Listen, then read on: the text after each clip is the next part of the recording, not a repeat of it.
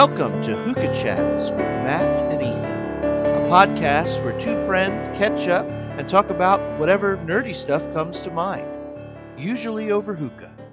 Enjoy. Happy belated, by the way. Oh, thank you. I'm sorry I didn't respond to your text when you sent it. Well, I That's all right. I was all over Eating the place. Eating cake. That's right. That's right.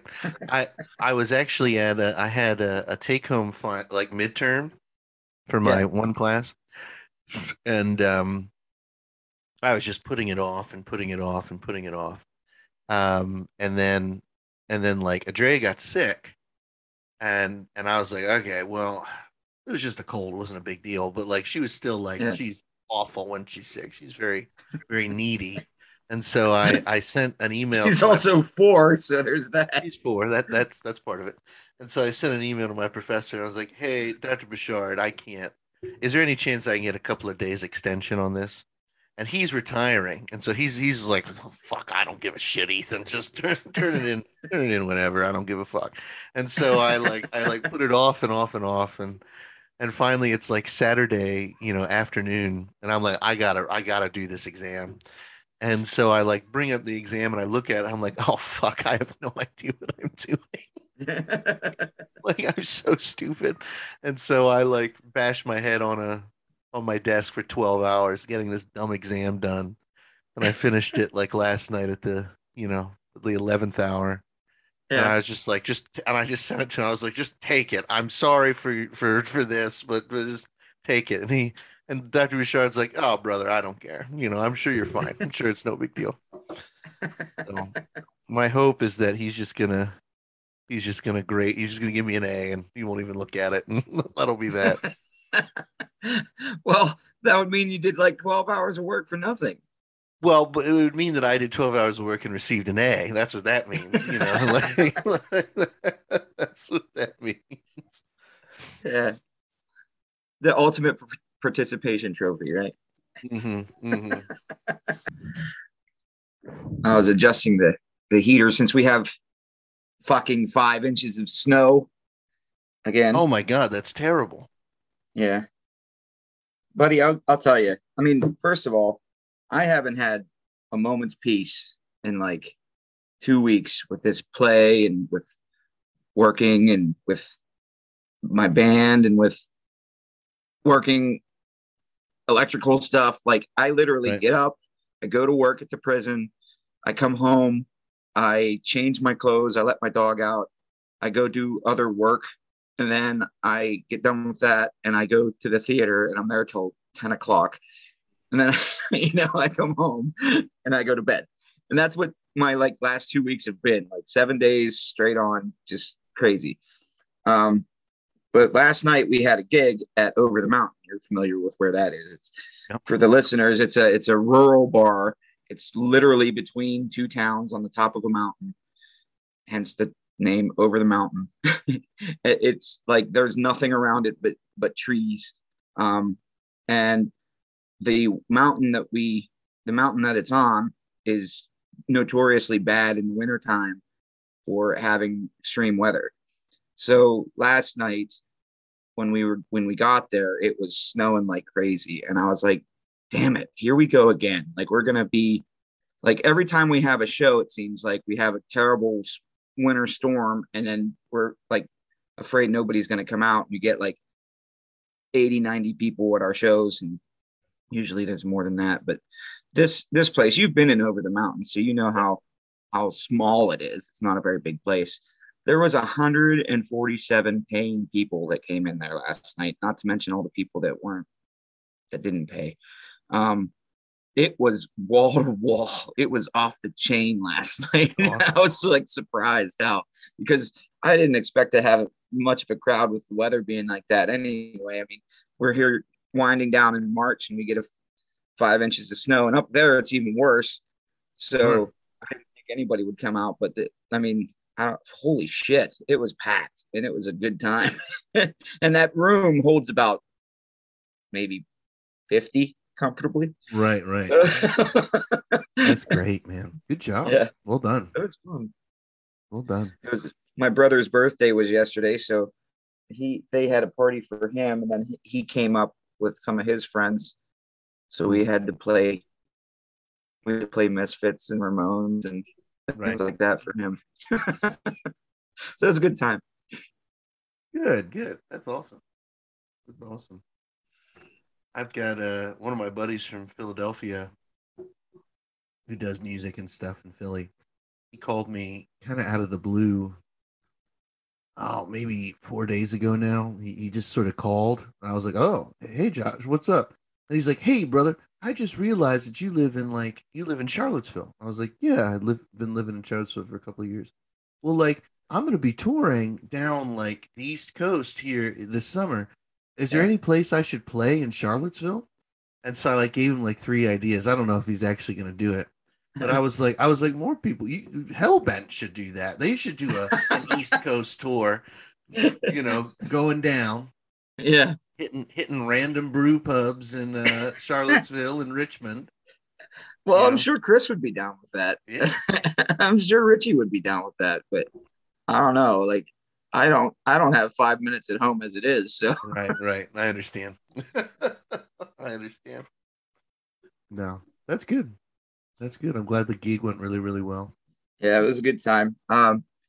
They have their own in-house PA there, and it's ancient, so it was kind of rough as far as like stage sound. Like the amplifier that they used to power the monitors was blown, and it only it's supposed to be 1,000-watt amp, and not, like half of it was not functioning. So we were basically running a bunch of 1,000-watt speakers on 500 watts, so they sounded like dog shit.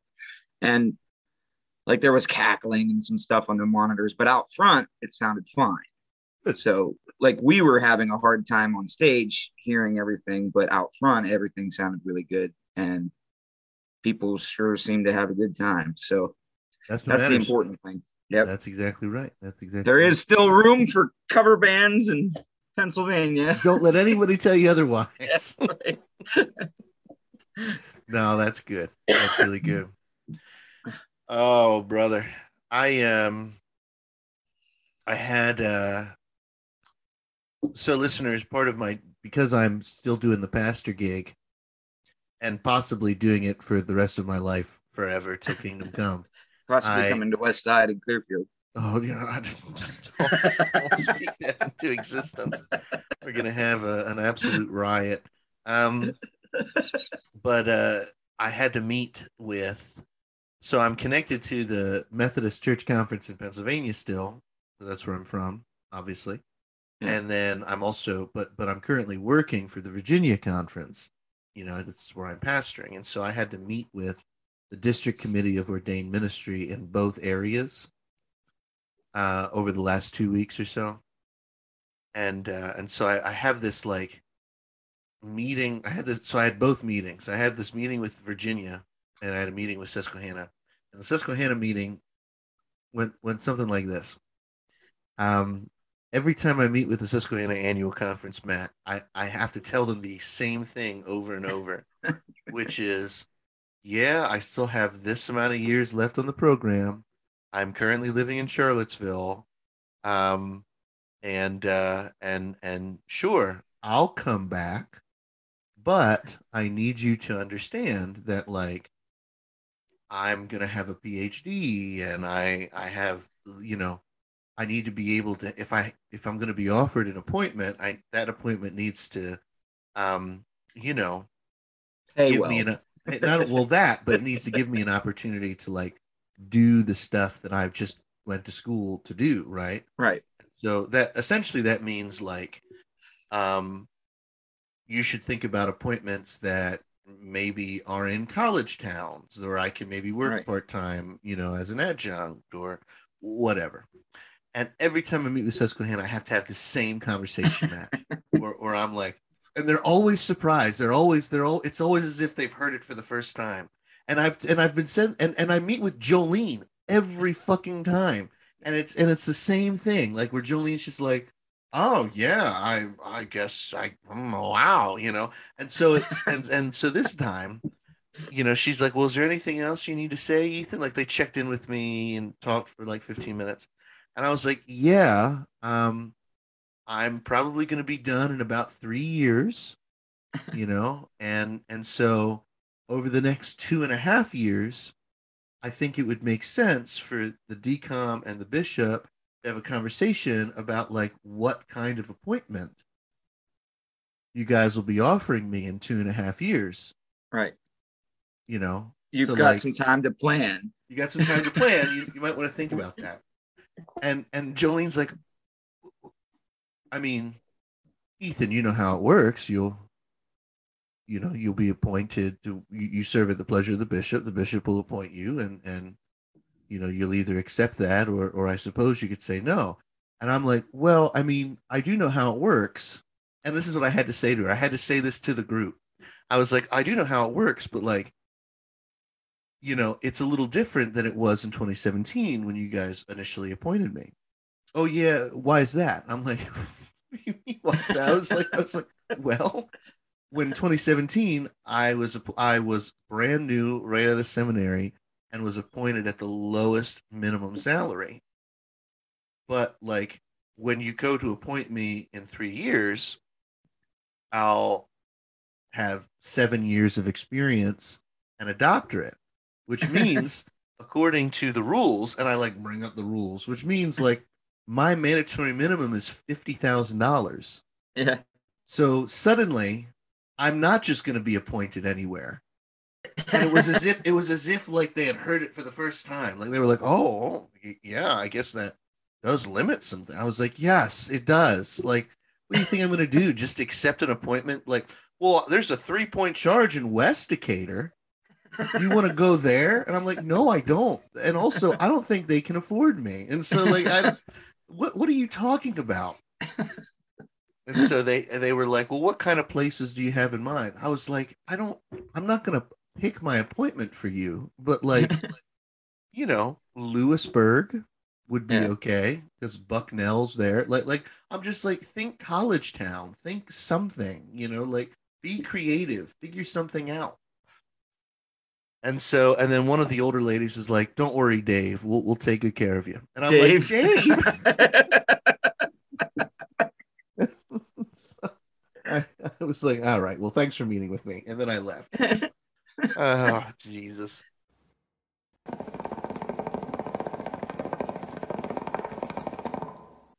Well, how'd your Virginia one go? Maybe they'll let you stay in Charlottesville.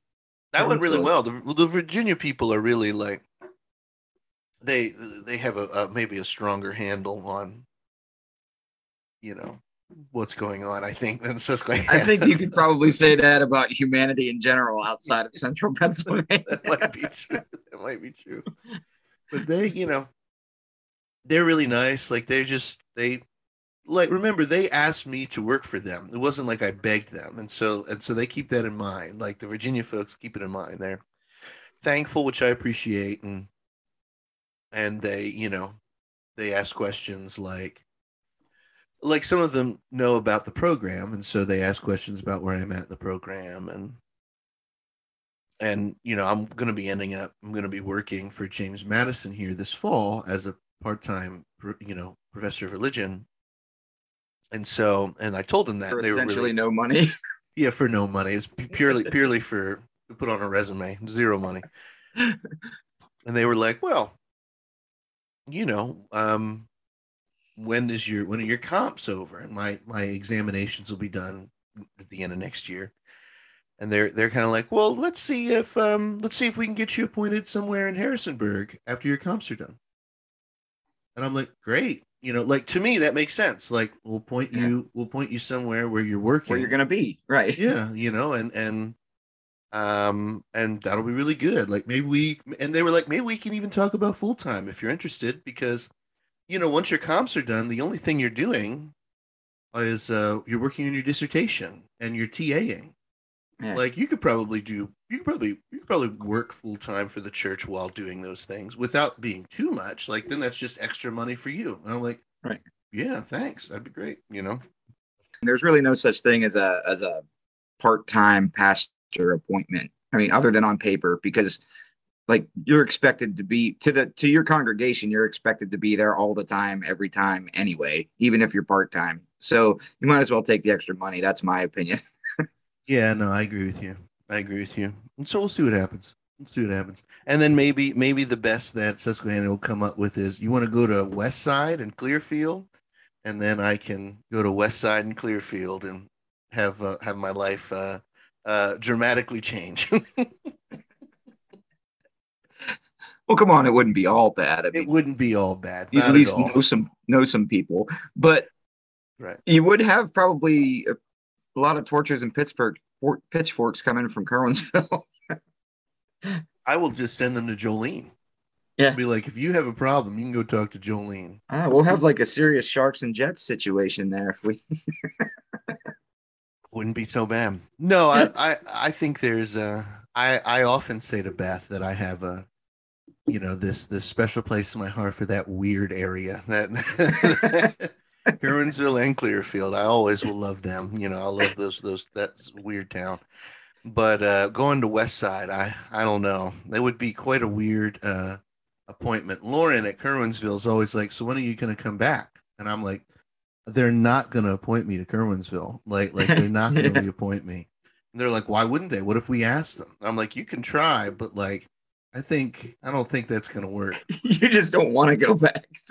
I love Kerwinsville. I do. Like, I love that church, but like, man, it would only make them like butt hurt, because it really would. Like, they'd be happy to see me, but then I'd show up and I'd be like, all right, I'm gonna need a 30% salary. Yeah, you owe me a shitload of money. Yeah, like, and then that's just not gonna go well. They'll be like, what are you talking about? Like, I got a doctorate now, and I've been doing this for a few years. You better be careful, buddy, because West Side can probably afford that.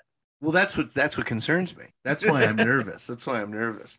Like, what happens if I show up and they're like, oh, we got enough endowment money.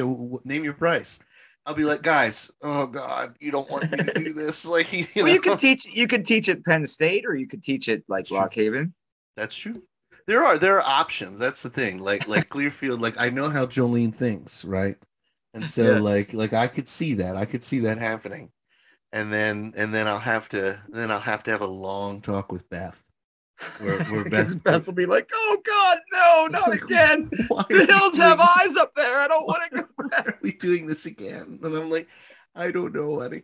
Like, she loves you guys too. She misses the crap out of you guys, but like at the same time, I get it. Like, I wrap my brain around it. Like, and the other thing that West Side wouldn't like is if I'd show up. Well, you're a liberal. They wouldn't like that. They wouldn't like that. But like, I'd show up. And I'd be like, okay, you need to understand some things. I'm teaching a class or two at Penn State, so I'll drive to Penn State and I'll come back here. But if I'm going to do this, we're going to do it, which means like we're going to talk about, buying property downtown and like actually doing shit that I think we should be doing, and we're not just going to sit around. We're going to be the coolest fucking church in Clearfield, after I'm done with you guys. And then they're going to go, nah, we don't need them. We're okay. We're okay with somebody different. Listen, we just want a men's group that meets at Ethan's Cafe. And I'm like, you can have it. You can have that men's group. I'm probably not going to go to that. I'm going to do something different. But, and then they'll have the other reason why they won't do this or why doing this would mean that they're not thinking this all the way through. Is there would be an exodus from other churches. You'd have folks from Kerwinsville deciding to try out West Side, and you'd have all these different things, and it would be a bad thing. Like, I am too close. Like Altoona, that's doable. Like, they could send me to Altoona and I could do something there. But Tyrone is a possibility. Well, with the size of this in terms of like physical capacity at West Side, you could probably shut down 3 or 4 other churches in the area and comfortably fit everyone in West Side. So I think you're right. You're talking about a serious like collapse of the infrastructure around here, because everything would be consolidated into one building, because that building could handle it. Right. So you'd be putting 4 or 5 other people out of a job. Well, and that's the thing, Trinity, last time I checked, like TJ, who's the new pastor at Trinity, like last time I checked, Trinity was doing decently, Yeah, which is good. Trinity's pretty big too. But Yeah, Trinity's got a good sized building, but like it's ultimately Trinity and Westside and Mhm. Curwensville are ultimately the three like Methodist churches that really are sort of worth a damn in that area. Yeah, Because Center Grove, I mean Center Grove was falling apart a year and a half into me being at Curwensville. right, Um, so Center Grove, no good. I couldn't even name some of the other ones in Clearfield. right. The, There are some other ones, but they're like they look like houses. yeah, it's the thing. There's one there at least was one over by Legends, Yeah, whose name I can't think of. But like all of those, why keep them open? And ultimately, the problem is like if you're going to have Trinity and Westside as sort of the two, why keep one of them open? Close right, close one of them, right, and sell that space, or sell Westside space and go to Trinity, it just being a right, main street, church. Like right. there's lots of different options, They and should and that they should sell Trinity to the Castle. We could put an actual theater here. hey man, that'd be fucking That would cool. be awesome. I would be totally on board with that. I'd be totally on board with that. Well, and then you're right. Like you said, like I'm a little too liberal, and Yeah. and a little too loose about things that I think that church has been trained to be a little tight ass on. Well, yeah. Well, so was Kerwinsville. That's true. That's So, true. and look how that turned out. You're You right. know, You're right. you had a different experience than some of your other colleagues with your first charge. So, You're right. You're right. But yeah, who knows what'll happen? I'm holding out for the fact that we'll get to the end of my time at the school, and Virginia annual conference will be like, so before you leave, how would you feel about a church at Richmond? yeah, And then I could be like, I would be hard for me to say no to a church in Richmond because Beth would fucking love to move to Richmond. yeah. And so like I'm keeping, we'll see what they do. We'll see how badly they want to poach me, or if they're just gonna be like, thank you for serving while you're here. Please go back to Pennsylvania. Um and then we'll go from there, because then that'll be totally wild, because they don't want me Yeah. to go back to Pennsylvania either, because I'll be the unleash me back on Pennsylvania, with a PhD, while all my friends have left. That'd be the other Yeah. thing. Like Nick's gone. Like all right, well this just means I'm just going to cause trouble, the whole time. In Virginia, I can be a good boy because I don't know any of these people. Right. Wild.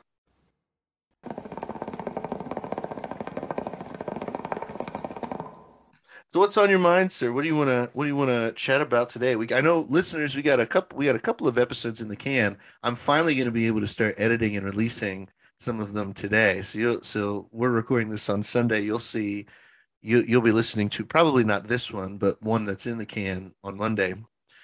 We've got a Backstreet Hookah Chats that's in the can that we haven't released yet. We've got a Backstreet Hookah Chats idea that we still haven't recorded yet, Right. with covers. Did you listen to that Ben Folds cover? Yes. Yes. Gets in your head, brother. I love it. Very, very cool. um, but what's on your mind, sir? Do you have a topic you want to chat about briefly, or we just What do you want to shooting do? Do you want to do the Backstreet Hookah Chats thing, or do you want to do something more topical, or shit? what? Let's do a topic, as I did listen to the one you sent me, but I'll need to re-listen Yeah. to kind of have it be more fresh before we record. Okay. Yeah, we probably should take a little time with that, because we want to come into that one like prepared with all Mhm. there's so much material to cover in it. So Right. no pun intended. But so we should probably do something a little more topical. Do you want to talk about like geopolitics, or do you want to talk about religion, or do you want to talk about what do you want to talk about? Well, so in terms of geopolitics, Ukraine business is still going on. That's fun. Right. Just saw today. I don't know if this is what we really want to talk about, but I just saw today another reason why I could strangle like journalists and the way some journalists, are. Uh, There was this article on I think the New York Times. So it was like a legit thing. It wasn't like some weird Breitbart shit. It was like a real article. And the headline was as Biden's rivalry with Putin reaches record tension. And I'm like, yeah. Biden's rivalry with, is that what we're calling this? Like, no, you mean what? Biden's rivalry with Putin? What are you saying? No, they're not rivals. Like, you mean the president of a liberal democracy is like, hey, stop being, weird fascists. It's not a Stop rivalry. murdering innocent people for your own Yeah, personal political gain. yeah. Oh man, Biden and Putin are feuding. No, no, they're not. They're not feuding. Actually, I was reflecting on this the other day because when I go to work in the morning, I usually listen to like NPR or something. It's like the only thing I can pick up in the hills and valleys where I'm at. But they were talking about what if like what if Trump had been reelected? Uh, would we even have a Ukraine crisis? Would Putin have like invaded Ukraine? And I'm like, well, I don't know the answer to that question.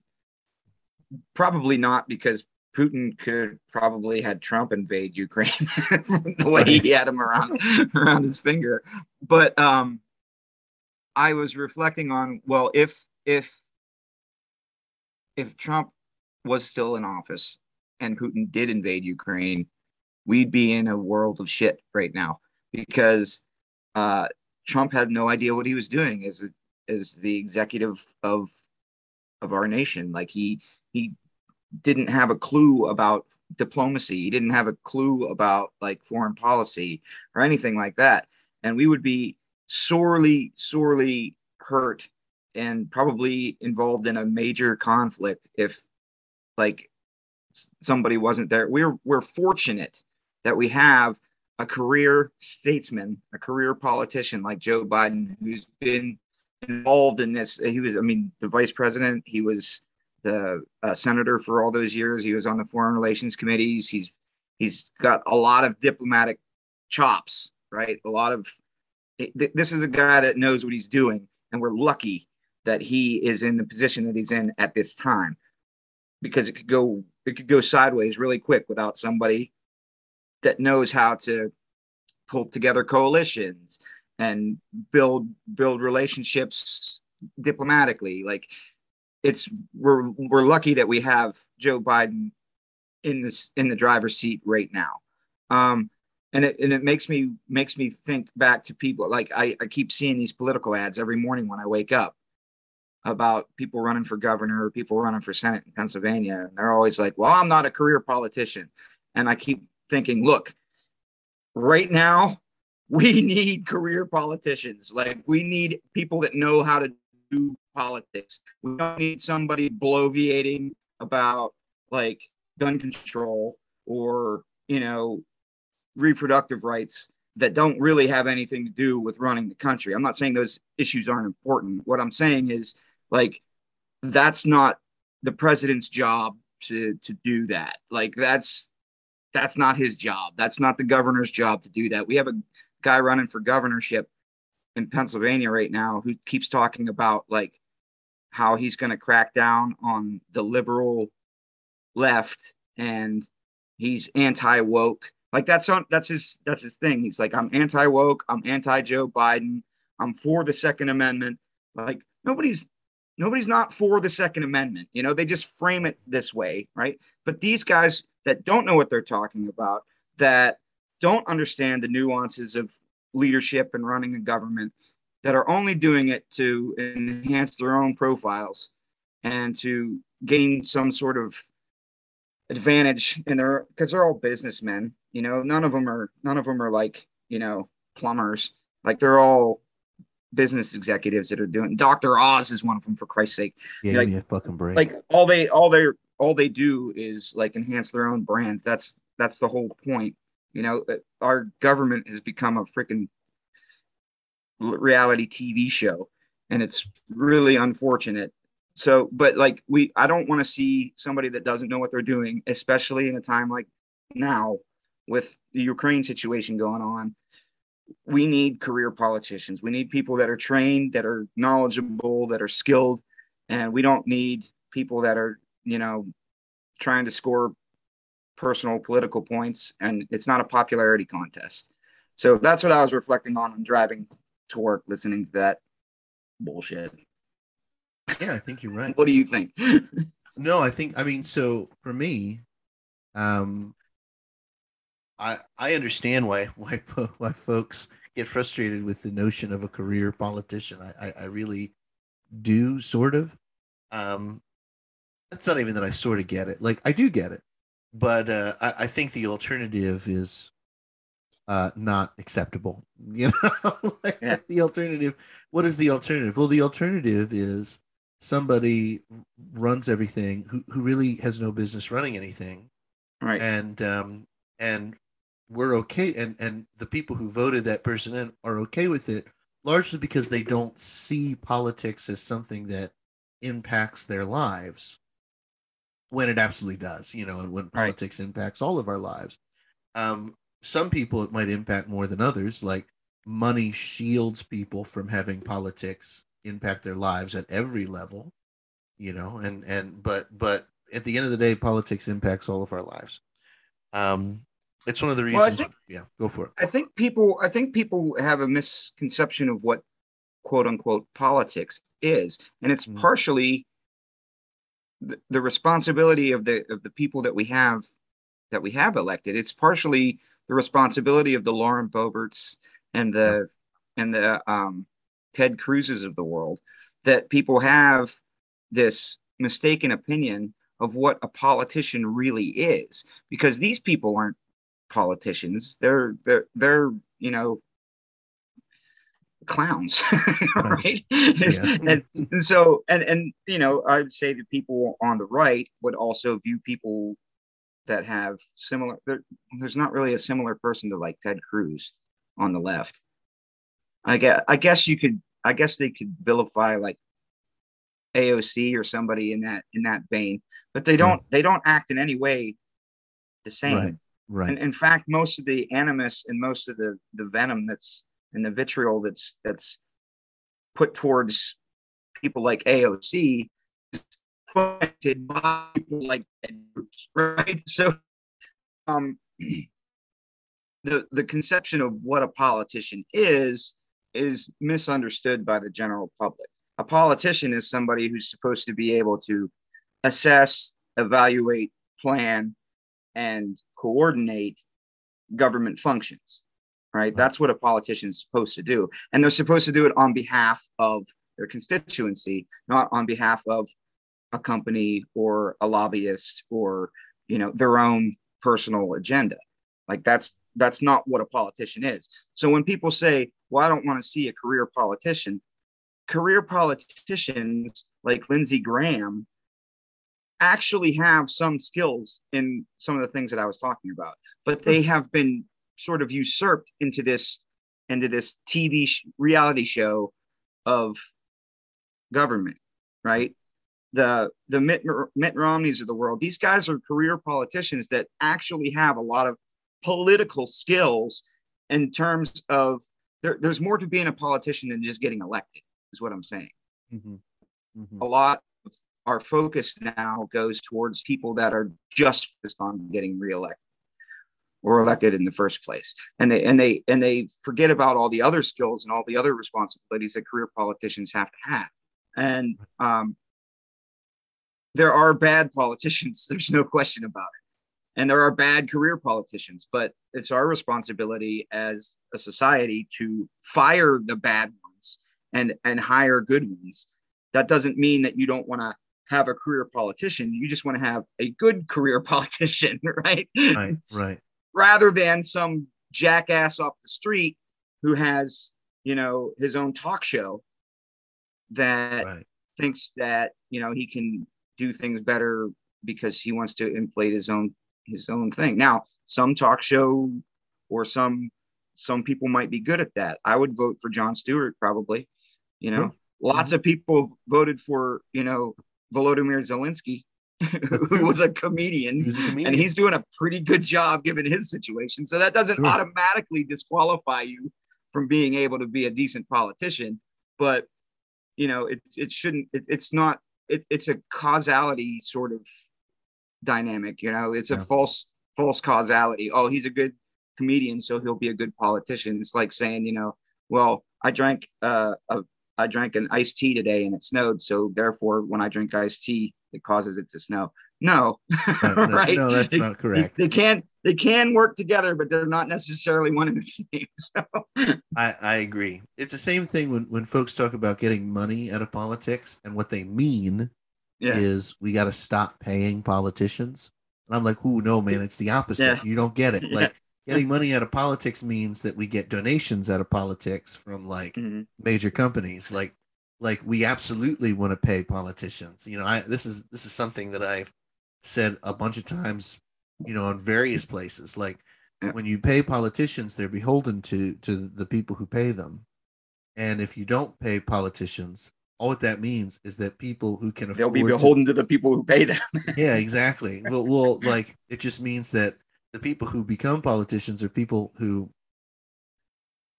are rich. Like they don't need to get paid by the people that they work for, Right. And that's bad. That's not a good thing. That doesn't save us money. Like I know in our brains sometimes we attribute that, like when Trump, I still hear this, like, well, President Trump gave away his salary. Guys, I know that you think that that's like some virtuous thing, but it's a bad thing. Like Trump still made money hand over fist, and Yeah, Trump gave away his presidential stipend, but then he went golfing like 180 times at his own resorts, which brings a huge amount of security forces and diplomats and everything to his businesses, which build the government and go directly into his pocket. Exactly. You It's know what the I would ultimate prefer? grift. I would prefer a president who doesn't own golf courses. Then we don't have to worry about that. Then it can be. It's fine if the president wants to go golfing. That's fine. I don't care if the president wants to go golfing. I have a problem with the president going golfing at his resort. Right. And then the Secret Service will have to give him, like, that's the problem. Yeah. But like, have him go golfing. Fuck, I don't give a shit. That doesn't bother me. I'd frankly feel a little better if I saw a video of Biden like getting a massage. That's probably good. Biden, I'd like you to be more relaxed so that you don't like kill everybody. God. Yeah, he got in trouble for like riding his bike or something like that. He was riding he's a bicyclist, right? So he was riding his bike and people were like, shouldn't you be focusing on Ukraine? It's like, whoa. Went for a bike ride. Give him a break. He's been busy. Like he hasn't been golfing for like the last 3 months. That's probably good. I don't like Biden all that much, but I still don't understand like the Biden hate, in that way. Like well, Joe Biden, you just called remember months ago when he called that Fox News reporter a dumb son of a bitch? Yeah. And everybody's like, oh, Joe, there hasn't been a single president in the history of presidents who's ever been as rude as Joseph Biden. And I'm like, were you in a fucking coma for the last 5 years? Like, what are you talking about? What are you saying?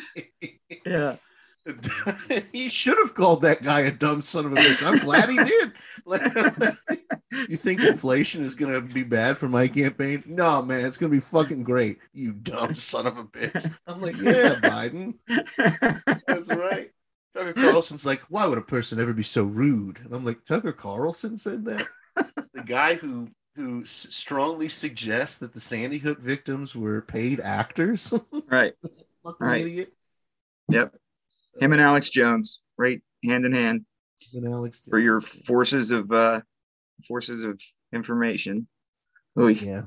I keep seeing the little stickers on the gas pumps around here. Yeah. Joe Biden pointing at the price on the pump, and it says, "I did that." And I keep like scraping them off because they really bug me.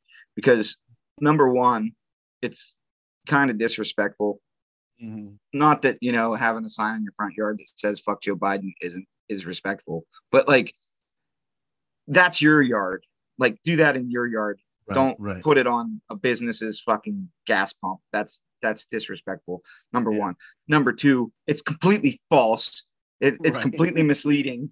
Like, it doesn't have, like, Joe Biden doesn't have, ladies and gentlemen, Joe Biden has zero fucking influence whatsoever on gas prices. He doesn't have anything to do with it. Okay. Like, if you want to find out who the villain is with gas prices, it is the shareholders of the oil companies. The oil companies aren't even really responsible for their oil prices.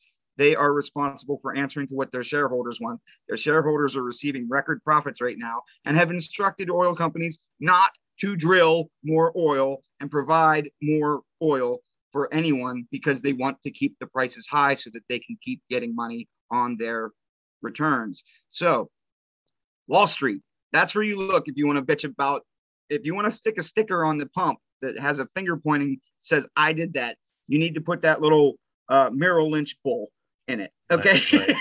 Put the Monopoly guy in there. Yeah. So if you're going to deface public property or deface private property that's used by the public by a private company, at least be truthful about it. At least put something accurate on there.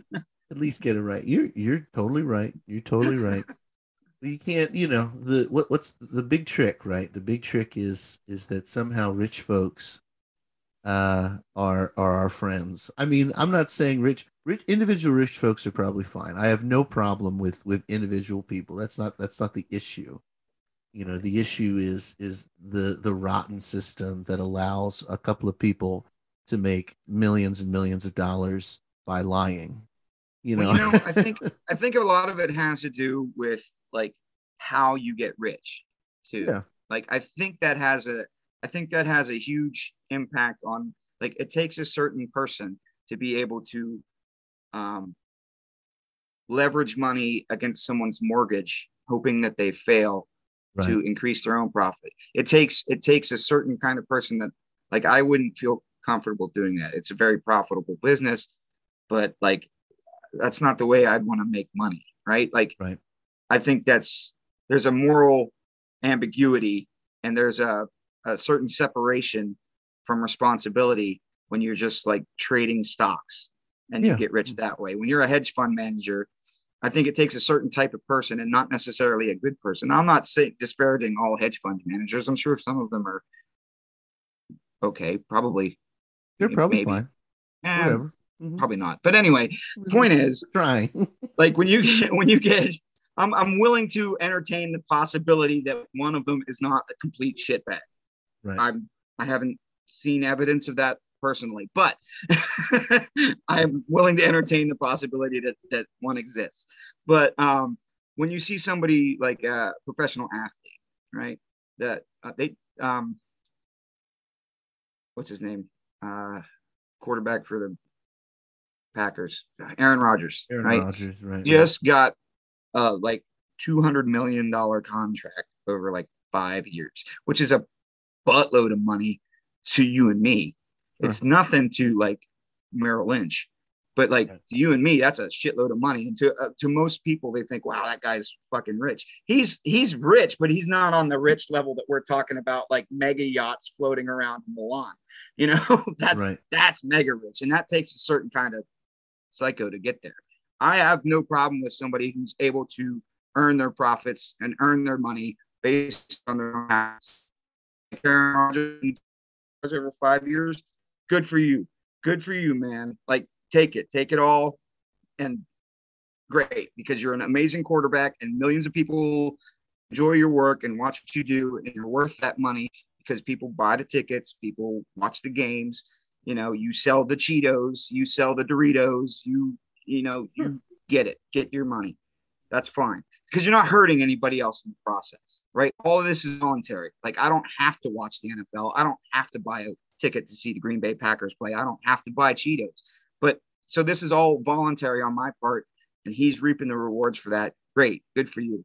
If you're a guy like Tom Cruise and you're making all these movies and you're getting paid all this money to entertain people that can voluntarily go and watch it, great, good for you. If you're a guy like Elon Musk who's going to, use PayPal, we all use PayPal or whatever it was that he however got rich, and now he's using his money to do SpaceX, and he's got Starlink going, and he's got all these projects going, but they're all service providers, right? They're all things that you can choose to buy into. They're things that you have.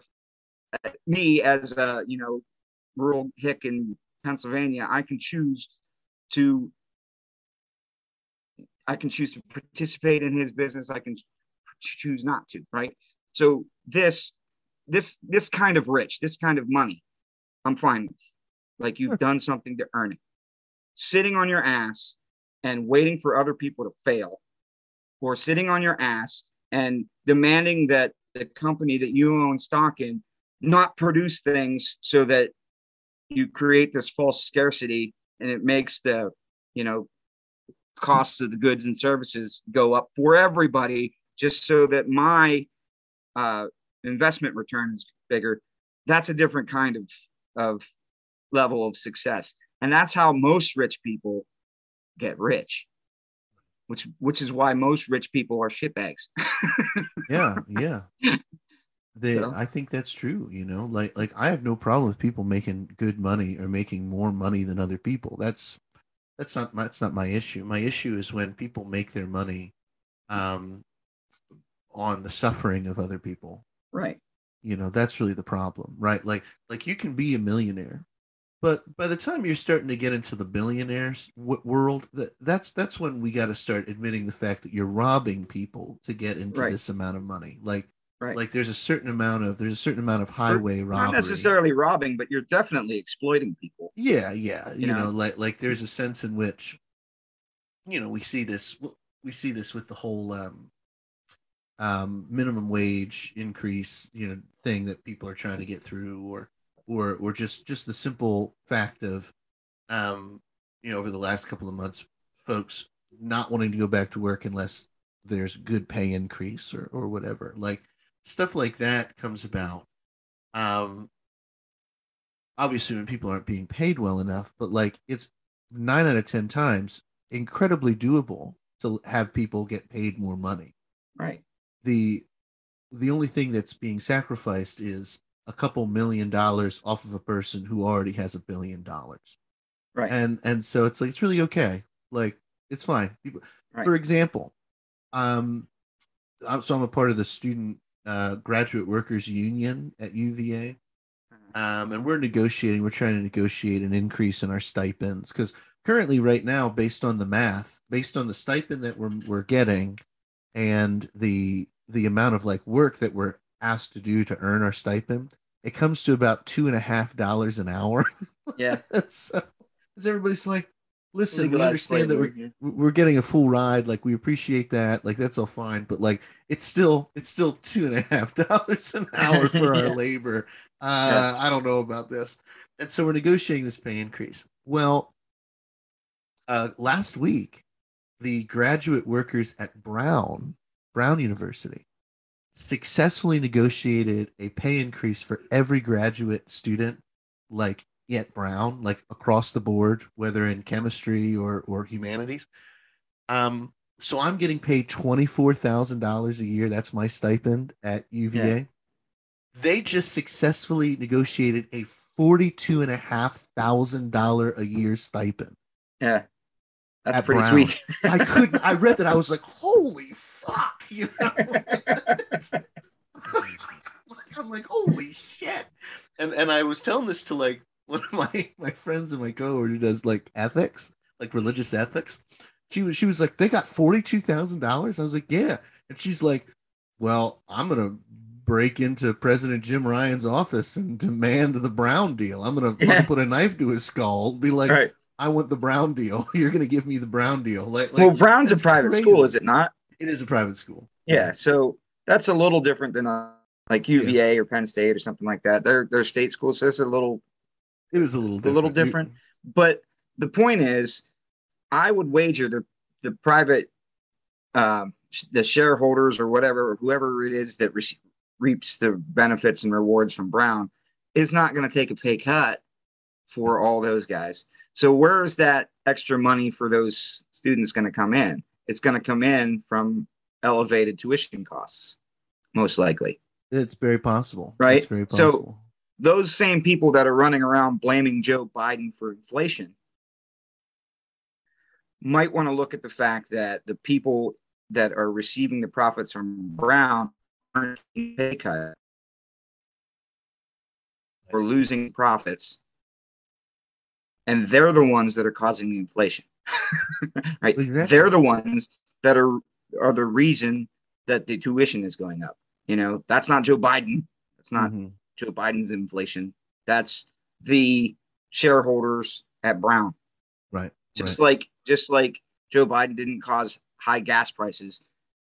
This is the problem that I have with our kind of our weak-willed and simple-minded society, right?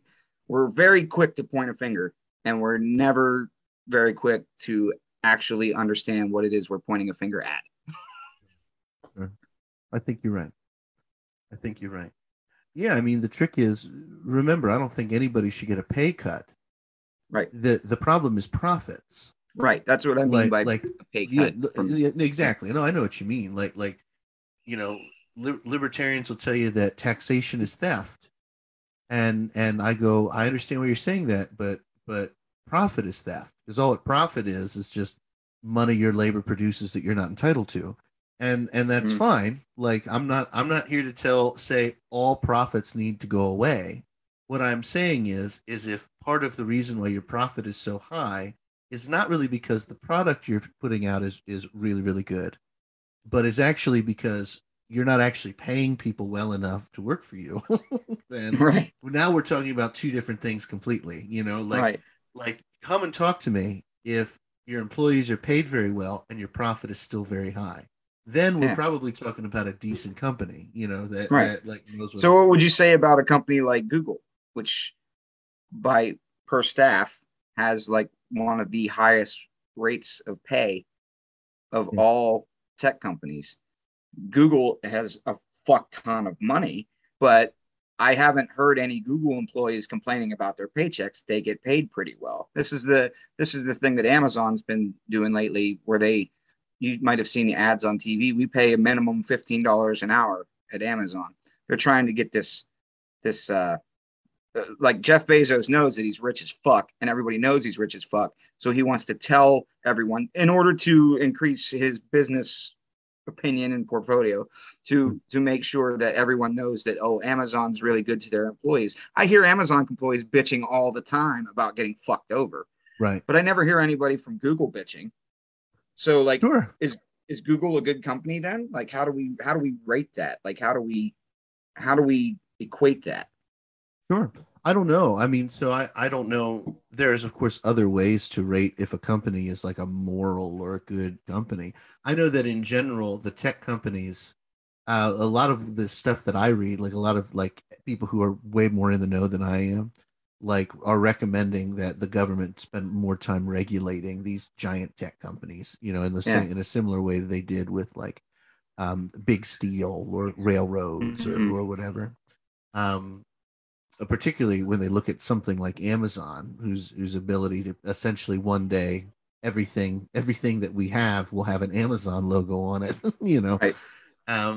But I know one thing, like the good place to start is to just make sure that everybody in your company is paid really, really well, regardless of what they're doing.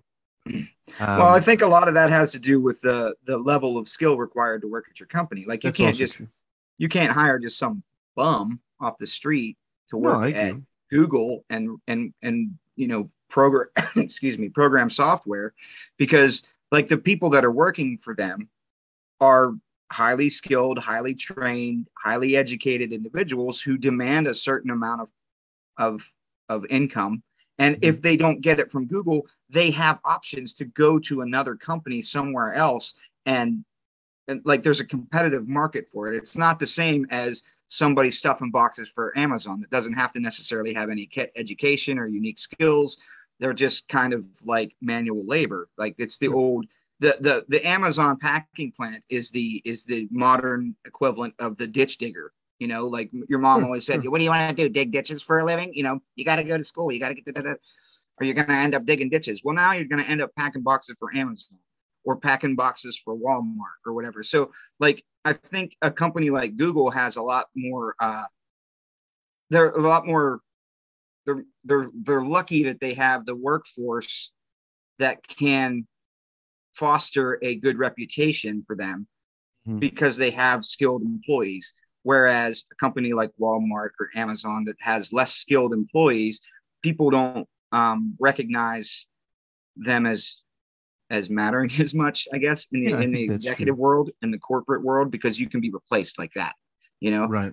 If you're packing boxes for Amazon and you want more than $15 an hour, they can tell you to take a hike and the next person will come in and be able to do the job the same day and you're replaceable, right? Whereas, you know, somebody writing code for Google isn't as replaceable.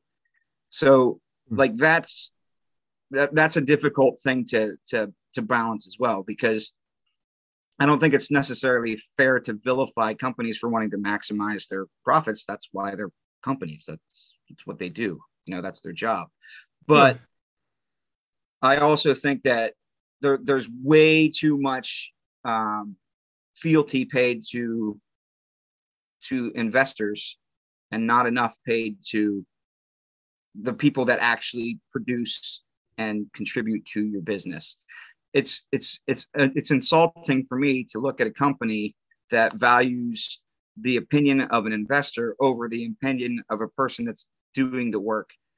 Right. Right. Now we have a company in central Pennsylvania that's kind of is expanding all over the place, but it started in Altoona called Sheetz. Right. Sheetz is pretty well known for taking pretty good care of their workers, like because the Sheetz family built it from nothing, right? They're only second or third generation in now. They haven't gotten to the point where they can like forget where they came from, right? But they put more effort and more attention on making sure that their line people, the people that are showing up every day and doing their jobs, are being paid and respected and cared for and treated well. And that makes their business strong, right? Yeah. And it makes it expand, and it makes it like they don't have to make, they can go making, you know, cry poor here, but like, oh, I only made $5 million personally last year. They could have made 50 million. They could have done the Walmart thing and just took all the money and kept it. But, you know, 5 million is pretty good. That's enough. Like, let's spread it around, you know, and if we had more companies that were willing to do that, we wouldn't have to worry about companies moving to China. We wouldn't have to worry about like competing internationally with like iPhones wouldn't have to be made in Indonesia. You know, if you would just not take such huge corporate profits for yourselves and distribute it amongst the people, and just not any people. I'm talking about the people in your company. If you just use it towards taking care of the people that are taking care of you, we wouldn't need to worry about moving things to China. So like whenever they say Joe Biden's sending jobs to China, he's not doing that either. Actually, and like what this, I think this goes directly with what you're saying. Actually, a way for the U.S. government to help make sure that doesn't happen is simply to be a good, sustained check against corporate greed. Like that's, I think, what's so kind of funny about all of this, you know. Not to bring up Niebuhr, we're apparently the Niebuhr podcast, but Niebuhr talks like that all the time. Niebuhr's like, you say, and you said this, you said it well. Niebuhr agrees with you. You're like, we can't expect a company to not try to maximize their profits. Of course they will. So we make sure that we apply power to them, and we say, of course you're going to try to do this, but here's the law.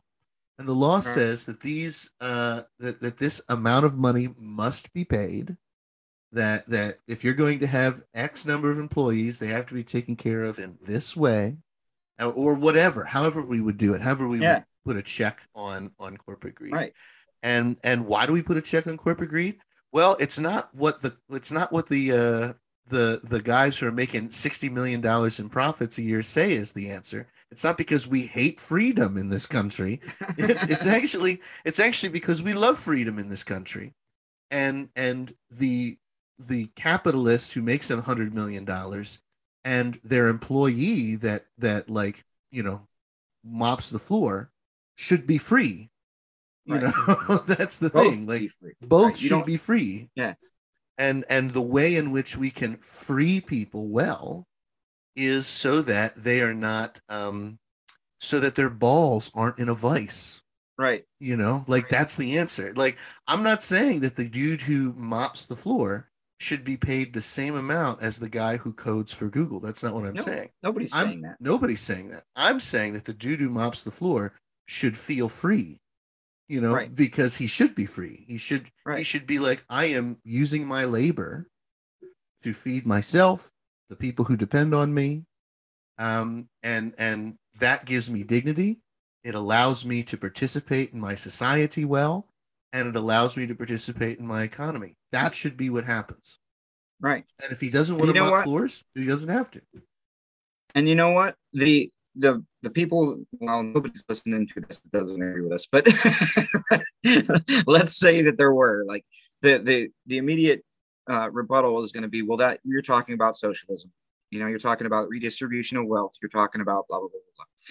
And I would say to those people, well, think about it this way. In terms of our national security, which is a pretty big deal for people on the right, wouldn't it be nice if we didn't have to worry about being provided for by China or be provided for by Russia or the Middle East? Wouldn't it be nice if we could be self-sustaining? And what I'm talking about would do that. And like, we have the money to do that. Like, the companies that are making all these billions in profits have the money to make us not reliant on whether Vladimir Putin is selling natural gas to us, or not reliant on whether the Shah of Iran is having a conflict with, you know, the Saudi prince who's a bastard. Like, and one of the things that they tout is, you know, American exceptionalism and American independence. We don't have that because of corporations. We don't have that because of our interdependency and our reliance on foreign trade and foreign investment for, you know, corporate profits. If we didn't have to buy oil from the Middle East, there wouldn't be any conflicts in the Middle East. Part of the reason why, like, Al Qaeda is attacking the United States, or was attacking the United States, is because they're pissed off about American interference in their area. Okay. Now, while I don't necessarily agree with their tactics, and I certainly don't agree with their politics, I kind of understand why they'd be upset if we keep coming over to their land and telling them how to do things, because we want to extort them, basically, by getting their, I mean, they're American companies that are in Saudi Arabia. It's not like just the Saudis, like, it's an American company that's drilling, right? So, like, that's what they're mad about. If we didn't have that, if we were just to be self-sustaining and we weren't dependent on Middle East oil, there wouldn't be any conflicts in the Middle East. At least there wouldn't be any conflicts between the Middle East and the United States. Like, they would have their own internal conflicts because they've been doing that for thousands of years. But like there wouldn't be this American interference in everything, and we could regulate things somewhat like we are doing with Ukraine. We don't have any really strategic interest in Ukraine, other than they're bordering, you know, the ex-Soviet Union, Russia. But like, we don't have any. If we did, we'd be over there. Like, if we had some kind of interest in there, then they would have left them into NATO a long time ago. The point is, you know, we don't have any interest in Ukraine other than a sort of altruistic interest in you're murdering innocent people. You're invading a sovereign territory. You know, the parallels can be drawn with the United States and American imperialism. It's been done before, but we typically don't move into a place and keep it. Like even whenever we blew the shit out of Iraq, like we left, you know, we might have gone on there for false pretenses and under, you know, with false information, but that was done for economics, by the way. You know, that was done so that, you know, the military industrial complex could continue to make the tanks. Mm-hmm. So, I mean, I'm not saying that our hands are clean in this in terms of American society, but like, we don't typically carpet bomb hospitals and schools, and don't typically move into a territory and claim it and keep it. Like, not anymore. We sure did back in the day, but we're not talking about back in the day. We're talking about now, right? So, you know, if we were to just from a top down perspective, take a company and say, all right, if you make X amount of dollars, everybody else has to be paid at least this percentage of it. Okay, so let's say your bottom line, and I'm just throwing out numbers here, but let's say your bottom line mop pushers have to make 10% of the total corporate profit, right? Mm-hmm. Then that will allow us to be less dependent. We would be able to make our own iPhones. We could be able to drill our own oil. We could be able probably come up with some other ideas that aren't oil related, probably. You know, and we'll be able to not be dependent on these other countries, which will then lower the possibility of conflict. Right? We won't have to have wars because we don't have any reason to be over there fighting to begin with. Right. So the whole thing's tied together. Mm-hmm. So when you look at, and this is why these stickers piss me off, because you don't take into consideration any of this stuff, right? If you really don't want to be involved in a war, then stop giving them the ammunition to shoot you with. Right? Yeah. You're right. Yeah, I just want to highlight as we wrap this up, you know, the interconnectedness is exactly right. Like, none of these issues are singular issues that sort of stand on their own. Inflation is directly tied to corporate greed. It's directly tied to the way in which we conduct ourselves in the Middle East. It's directly tied to the way in which to the fact that wage increases haven't matched with housing, you know, increases. Like all of that is connected. And the more we see it as connected, and the more we see that, oh, actually, in order to treat these problems, we have to treat all of these problems together, the better we will be. I don't know when a politician with any clout will start talking like that. Well, I don't think they will, because it's just too hard to keep someone's attention for that long and to fully explain all the nuance. So it's a lot easier to get somebody to vote for you over a social justice issue or over it's just easy. It's just lazy. It's easier.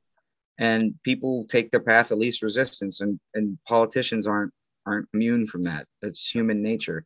But until we start I just get pissed off whenever people start bitching, and then whenever I start to counter them and say, well, why don't we think about it in turn?